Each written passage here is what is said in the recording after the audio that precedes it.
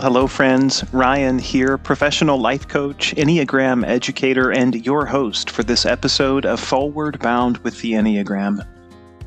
You know, the Enneagram is a powerful tool for building understanding, compassion, and achieving growth in our lives, grounded by 9 types or ways that our personalities and egos are structured.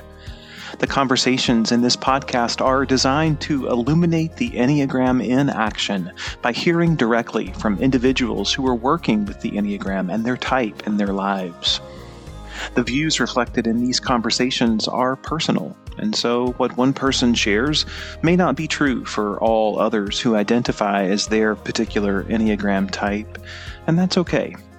My encouragement: listen with compassionate curiosity. Thanks for being with us. So today we are getting close to Enneagram Type 6. This is often referred to as the Loyal Skeptic. And my guest today is my friend Olivia Beaver, who identifies as an Enneagram Type 6. Olivia, welcome in. Thanks. I'm happy to be here. Yeah, are you really happy? So pumped. So excited. On a scale of 1 to 10, where's the happiness factor on being on the old podcast today? If we're going to mix it with nerves, it could be lower, but we'll just go with 8. We'll go with 8. We'll get into the nerves thing and like the whole anxiety thing here in a little bit. Yeah, I already gave myself away a little bit. Oh yeah. Hey, it's all good. Olivia, if it's okay with you, what I'd like to do is start with a little bit of an introduction to Type 6 for the folks who are listening along with us today, and then I'm really looking forward to getting into a conversation with you to hear about your experience working with and living with Type 6. Does that work for you? Yeah, sounds great. Okay, right on. Here we go. Let's take a look together at Enneagram Type 6, often referred to as the Loyal Skeptic. First, we look at the center of instinctual intelligence for the type. This could be head, heart, or body. Our Enneagram Type 6 friends are what we call a head center type, an instinctual intelligence that arises from their intellectual center. The Loyal Skeptic's primary way of experiencing and processing the world is through their thoughts and beliefs. The type leads with an analytical, detail-oriented approach, seeking to understand and anticipate potential risks and dangers. Individuals who lead with Type 6 often have a strong sense of responsibility and duty to protect themselves and those they care about. The Loyal Skeptic embodies a belief system that the world is hazardous, an unpredictable and dangerous place, and so we must always be prepared and alert to potential threats. This can manifest as anxiety and a tendency to worry about the future. And so 2 primary driving attentions emerge for Type 6. We'll refer to those as safety and loyalty. First, let's look at safety. It is this driving notion to be on the lookout, seeking to avoid potential risks and dangers, and to protect themselves and their loved ones. This can manifest as a strong desire for security and stability in all areas of life, including relationships, career, and personal beliefs. Asked to make a decision or take action, the Loyal Skeptic may struggle with anxiety and indecisiveness as they weigh the potential risks and uncertainties involved. And then this notion of loyalty. For the Type 6, there is great importance placed on relationship to others. Individuals who lead with this type are fiercely loyal to those they trust. Depending on the individual, there may be an emphasis here on loyalty with leadership or with underdog causes. There is the sense that by dedicating themselves to others, that they will attract goodwill, positive regard that aids on the quest for safety. And now let's look at the virtue for the type, this highest expression of their potential. Think of it as keeping all the gifts for the type, and then also discovering or remembering a truth that has been forgotten along the way. For Type 6, we refer to the virtue as courage, the state of being that arises when the loyal skeptic can face their fears and doubts with confidence, and strength. It is this quality of inner strength and resilience that allows us to act with conviction and integrity, even in the face of uncertainty or risk. Courage is not the absence of fear, but rather the ability to act in the face of fear. It is a state of being that allows the loyal skeptic to trust in themselves and their own instincts. A remembering and believing, a holy faith in the natural unfolding, that reality will come through for us, support us, and is fundamentally there for us.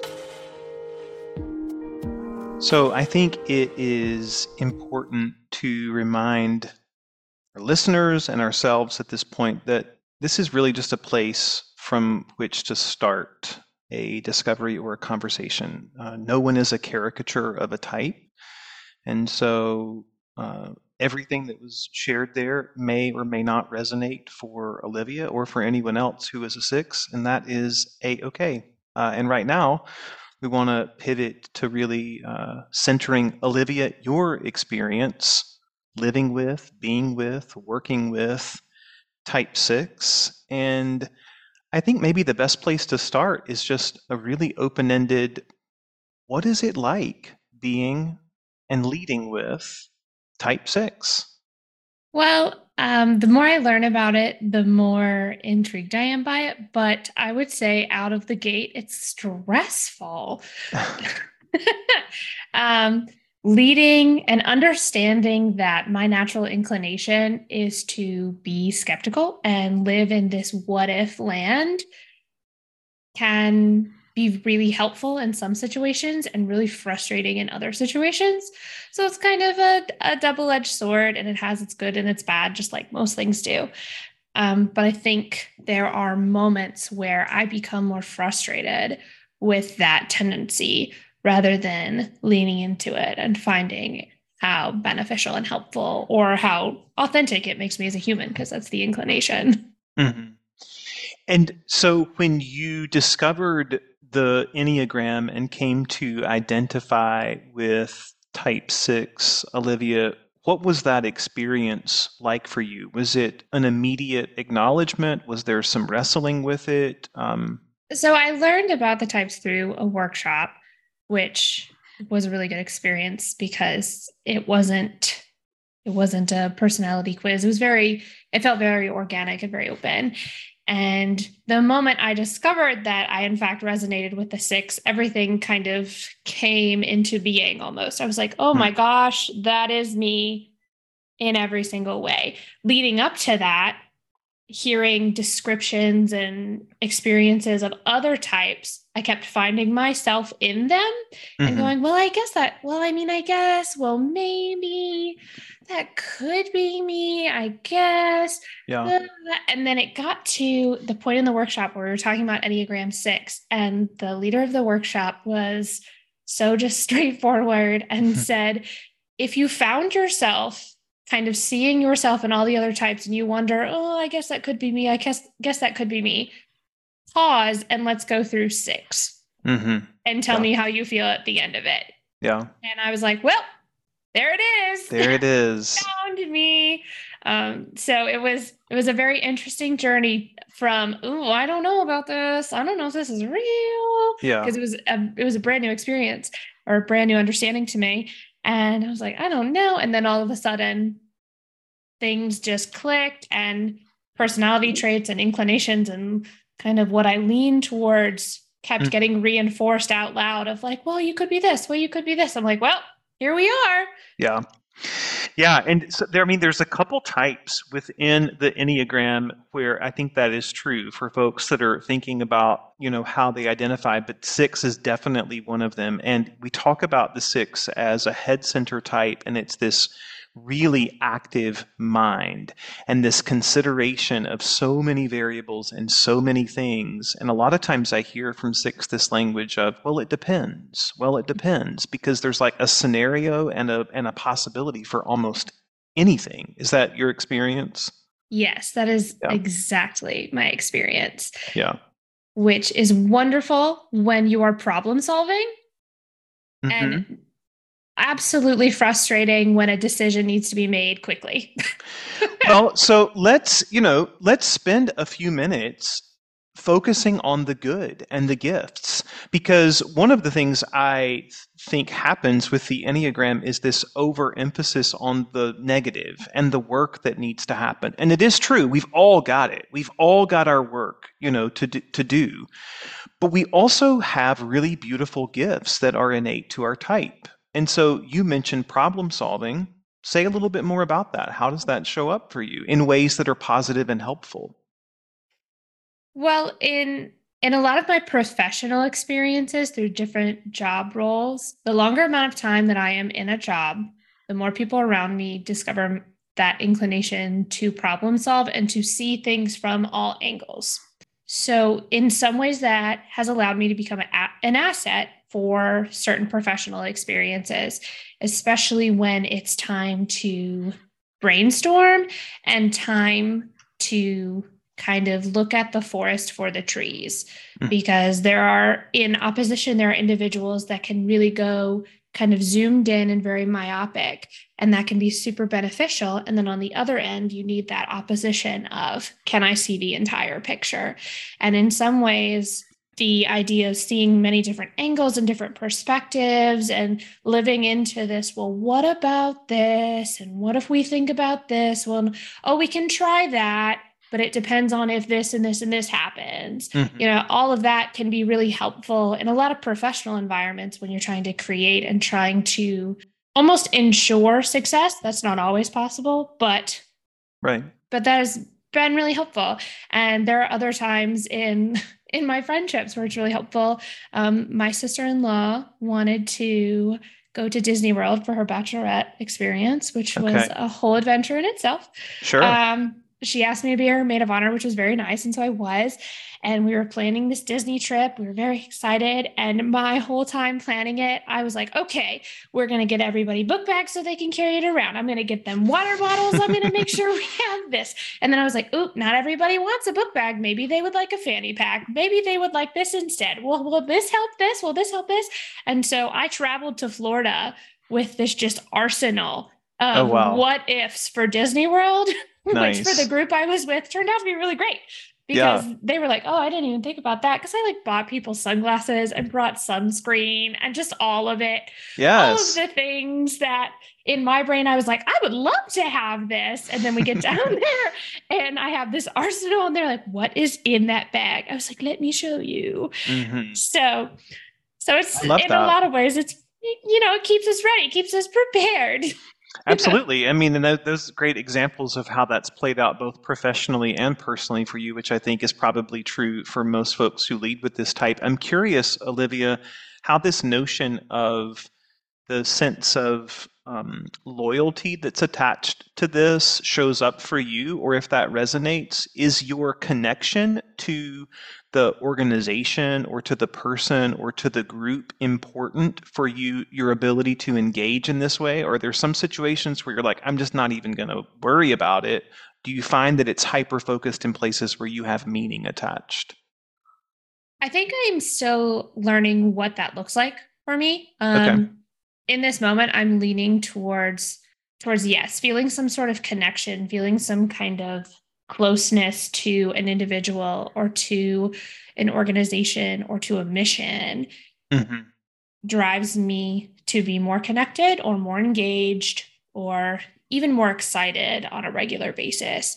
I recently started a new job, and it's my first job within corporate America, which is a Hmm. brand new experience. I have been in education and nonprofit land throughout my entire professional experience. Okay. And so transitioning to corporate America, the mindset is just different.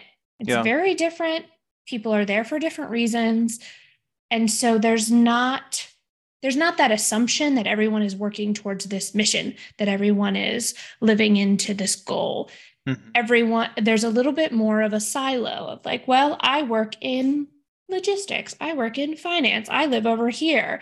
And there's not this centralized, but we're all working towards this, Yeah. which is what I have experienced in education and in nonprofit settings, is Sure. that even though we're siloed, and maybe it's a money thing, because, in education and nonprofit, there's no money. So maybe it's like, well, we're not going to get paid very much, but we're all going to do it together. We're all going to just go through together. And so maybe it's that. But so I think I'm learning more that maybe in some aspects of my life, and maybe professionally, we'll see, I find value and I gain energy and excitement from feeling connected and feeling like I'm being pulled towards something. Yeah. Nice.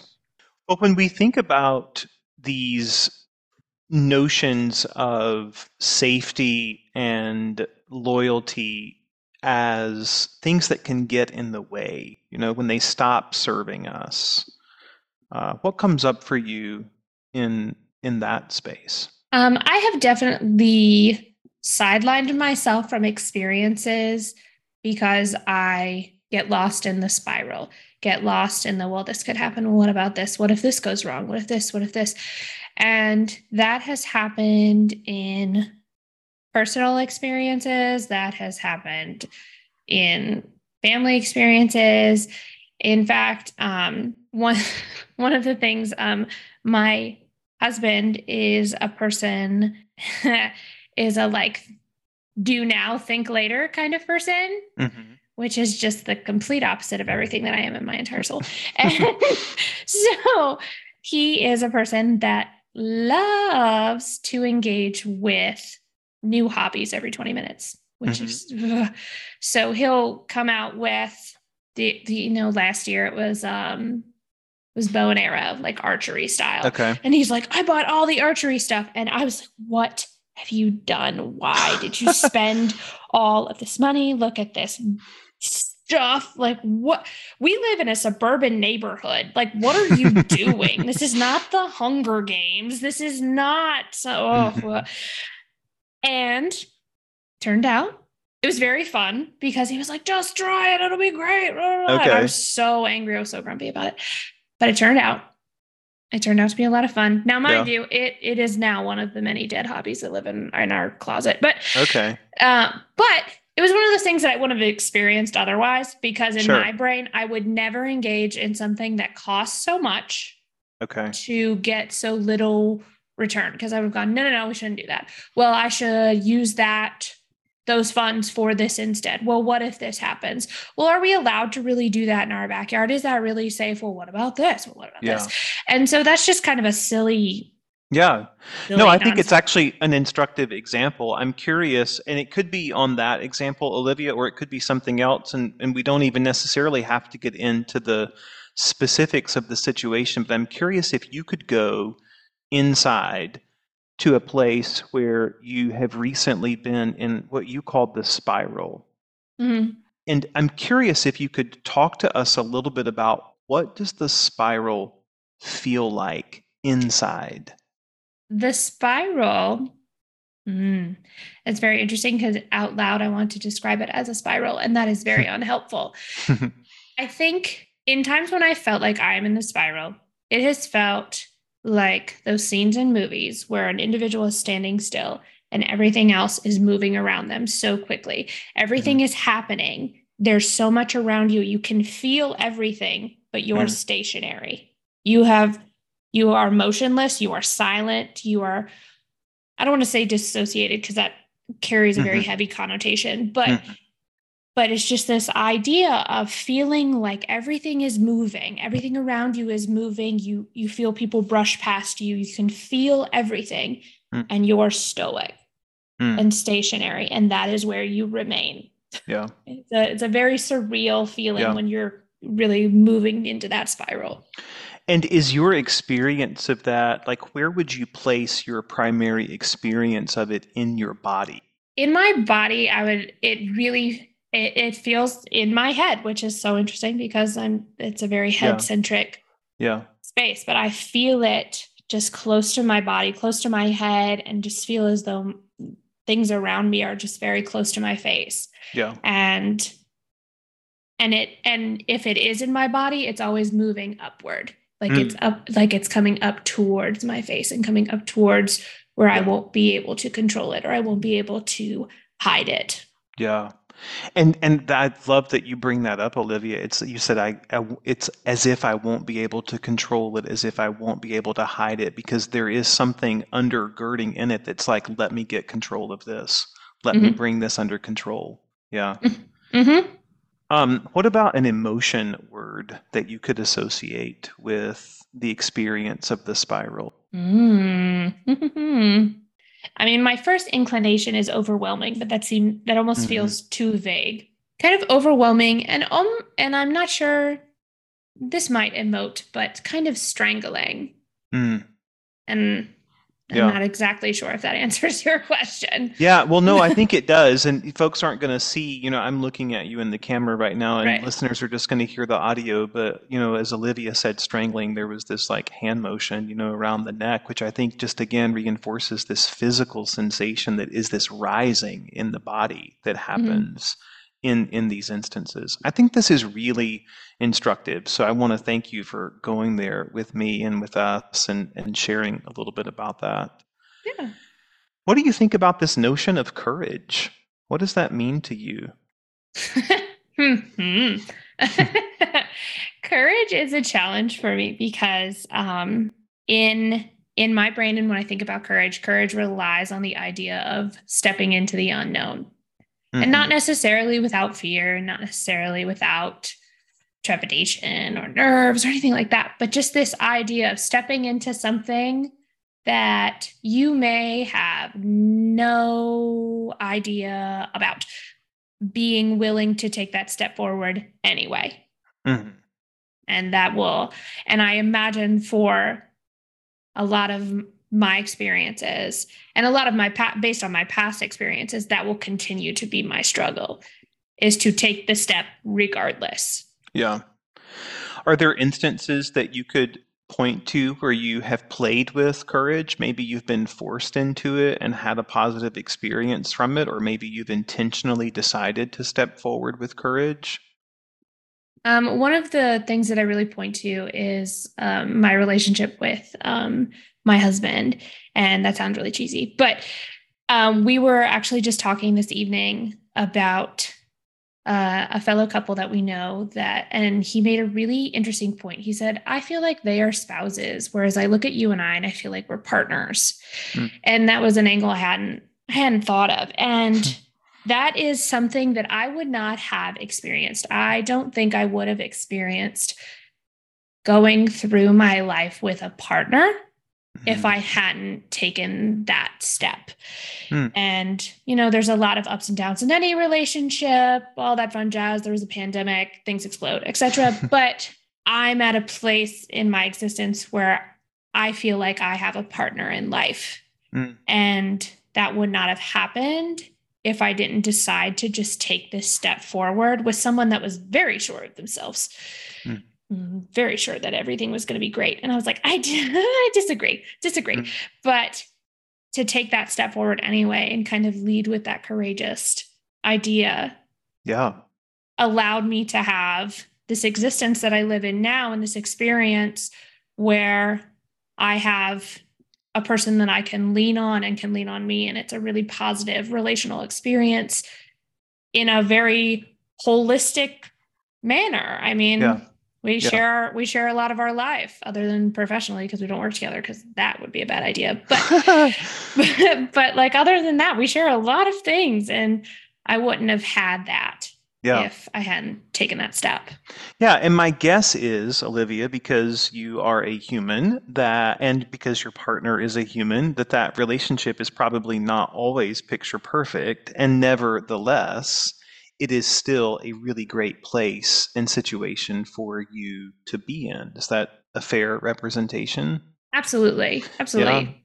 And so I think that this is a beautiful example of what courage looks like in practice. And maybe that becomes the calling card for you, in the moment, call on that in a moment in your life where you need that courageous sense because you've got the receipts that sometimes it's actually a really good step. It never ceases to amaze me how fast time goes on these episodes. We're coming close to the end of our time, I have one more question that I would love to hear a little bit from you about, which is what are folks misunderstanding about the way type 6 shows up that you would like the opportunity to correct the record on or to shed some light on for folks? And I think we can think about this as instructive for folks who maybe are living with someone who they think leads with 6, or maybe they're working closely with someone who they think leads with type 6. They're noticing some behaviors. Maybe they're making some assumptions about what those behaviors are. Help illuminate that for us in whatever way makes sense for you. I think one thing that sticks out is this idea of loyalty. Mm-hmm. And I feel like sometimes loyalty gets a little skewed into regard as loyal to a fault, will be with you forever through all the storms, through all the stuff. Some of that is true. Some of that is absolutely true. There are people that I've, gone through the war with, so to speak. But loyalty does not mean that I don't have a limit. There's only so much you can give to a relationship, give to a person, give to an experience, and lean into that loyalty before you have to take a step back and be like, yeah. I'm out. I'm not, yeah. This is not feeding me anymore. That's one thing I've experienced. People are like, well, aren't you super loyal? I mean, yes, but not if I don't feel that loyalty. If I don't feel like it's reciprocated, I'm not going to be loyal. I'm going to be like, okay, cool. I don't feel like we're on the same page or we're on the same level. And so I'm going to take a step back. Yeah. And I think sometimes I feel like loyal gets a little skewed. And then in opposition to me, there are 6s that are completely counterphobic. They are ready. They're ready to do all the things, face all the fears, because they're not going to let their anxiety take them over. Yeah. And I imagine sometimes individuals that lean into that a little bit more might get left behind in 6 land because there's so much emphasis on feeling stuck. Yeah. And not everybody resonates with that. Yeah, we'll talk to a counterphobic 6 on another episode, but thank you for bringing that up. And I love this notion of, that the tendency may be for folks to take advantage of that loyalty. And what I'm hearing from you is they're looking for some level of reciprocation on that. This is not just a one-way street. Is that fair? Yes, absolutely. One more question, actually. I'm curious, we spent some really good time talking about this experience of the spiral, and I'm curious if you have any words of wisdom for folks who are witness to a 6 in spiral. What is a helpful and supportive way to be with you when you are in that place? When I've been in that place, what I've found to be the most helpful is for someone to allow me to continue to ask the questions and continue to rehash, reevaluate, go through the process again. Because there are moments where no matter how many times I think about a situation or I think I have it figured out, I have this inclination to go, but what if this happens? What about this? Well, what about this? What if this happens? What's next? And to an outside person, that sounds like a lot. That is heavy. And there's this idea that they need to provide me with all the answers, that it's their job. Like, they're asking me these questions. I have to fix it. If I give them the right answer, they will stop asking the questions. And that's not always the case. It's very rarely the case. There is no right answer. Very rarely. A lot of the times when you're in that spiral, you just need someone to be there to say that it's okay to be frustrated. It's okay to be overwhelmed. It's okay to feel concerned. It's okay to wonder. Yeah. And then also in the same breath go, but we're going to do it anyway. Yeah. You can have both. Thank you for sharing that. It's one of my greatest hopes with this podcast that folks might begin to lead in their lives with a bit more compassion for the way we all are moving about with our own patterns, which sometimes are really beautiful gifts and sometimes get in the way. And it's like, what does it look like for us to be gentle with each other regardless of how it is showing up at that moment? Like, let it play out. This will pass. It will. It always does, even when it feels like it won't. Yeah, well, It and there's, does. in my experience with sixes, there's fabulous, beautiful sixes in my personal life. And it's like there are unexpected gifts in that, even when you think that it is a spiral. I mean, Hmm. truthfully, there are. So I say to you, Olivia, thank you for who you are and how you lead and show up in the world. What goodness other that we've not covered or insights do you have that you were hoping you might have a chance to share with our listeners today?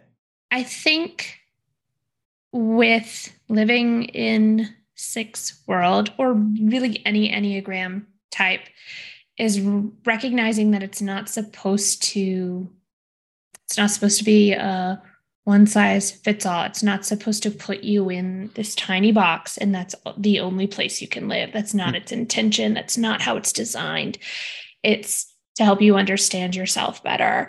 And I think while the Enneagram with some people that I talk to is very popular and they're very excited to learn more. I've encountered others that are like, oh, just another personality quiz. Or I know my Myers-Briggs. That's the same thing. I'm like, no, it's not.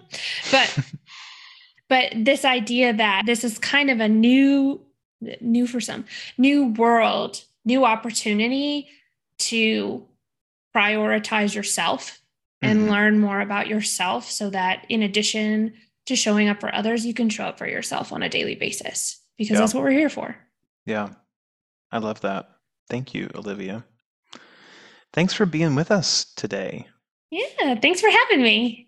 It truly was my pleasure, and I know that this what you've shared has been a gift for folks that are listening along. So on behalf of them, I also say thanks, and I hope I can hit you up to come back another time. We're going to start with season 2, pulling multiple folks into a conversation together about how types intersect and interact, and so maybe you'd be up for a return call. Yeah, sure. That sounds fun. Cool. Okay, awesome. Well, thank you so much, Olivia. Be well, and we'll talk soon. Wonderful. Bye-bye. We hope you are taking away a new learning or insight today, maybe about yourself, someone in your life, or both. If so, time well spent. And if you are ready to explore this work on a more personal level, I invite you to be in touch. Visit us on the web at forwardbound.com. That's FOURWARDBOUND.com. There you can learn more about our coaching and Enneagram education work and schedule yourself for a free of charge discovery call. Finally, we look forward to welcoming you back for another episode of Forward Bound with the Enneagram very soon. Again, thanks for spending this time with us. Be well.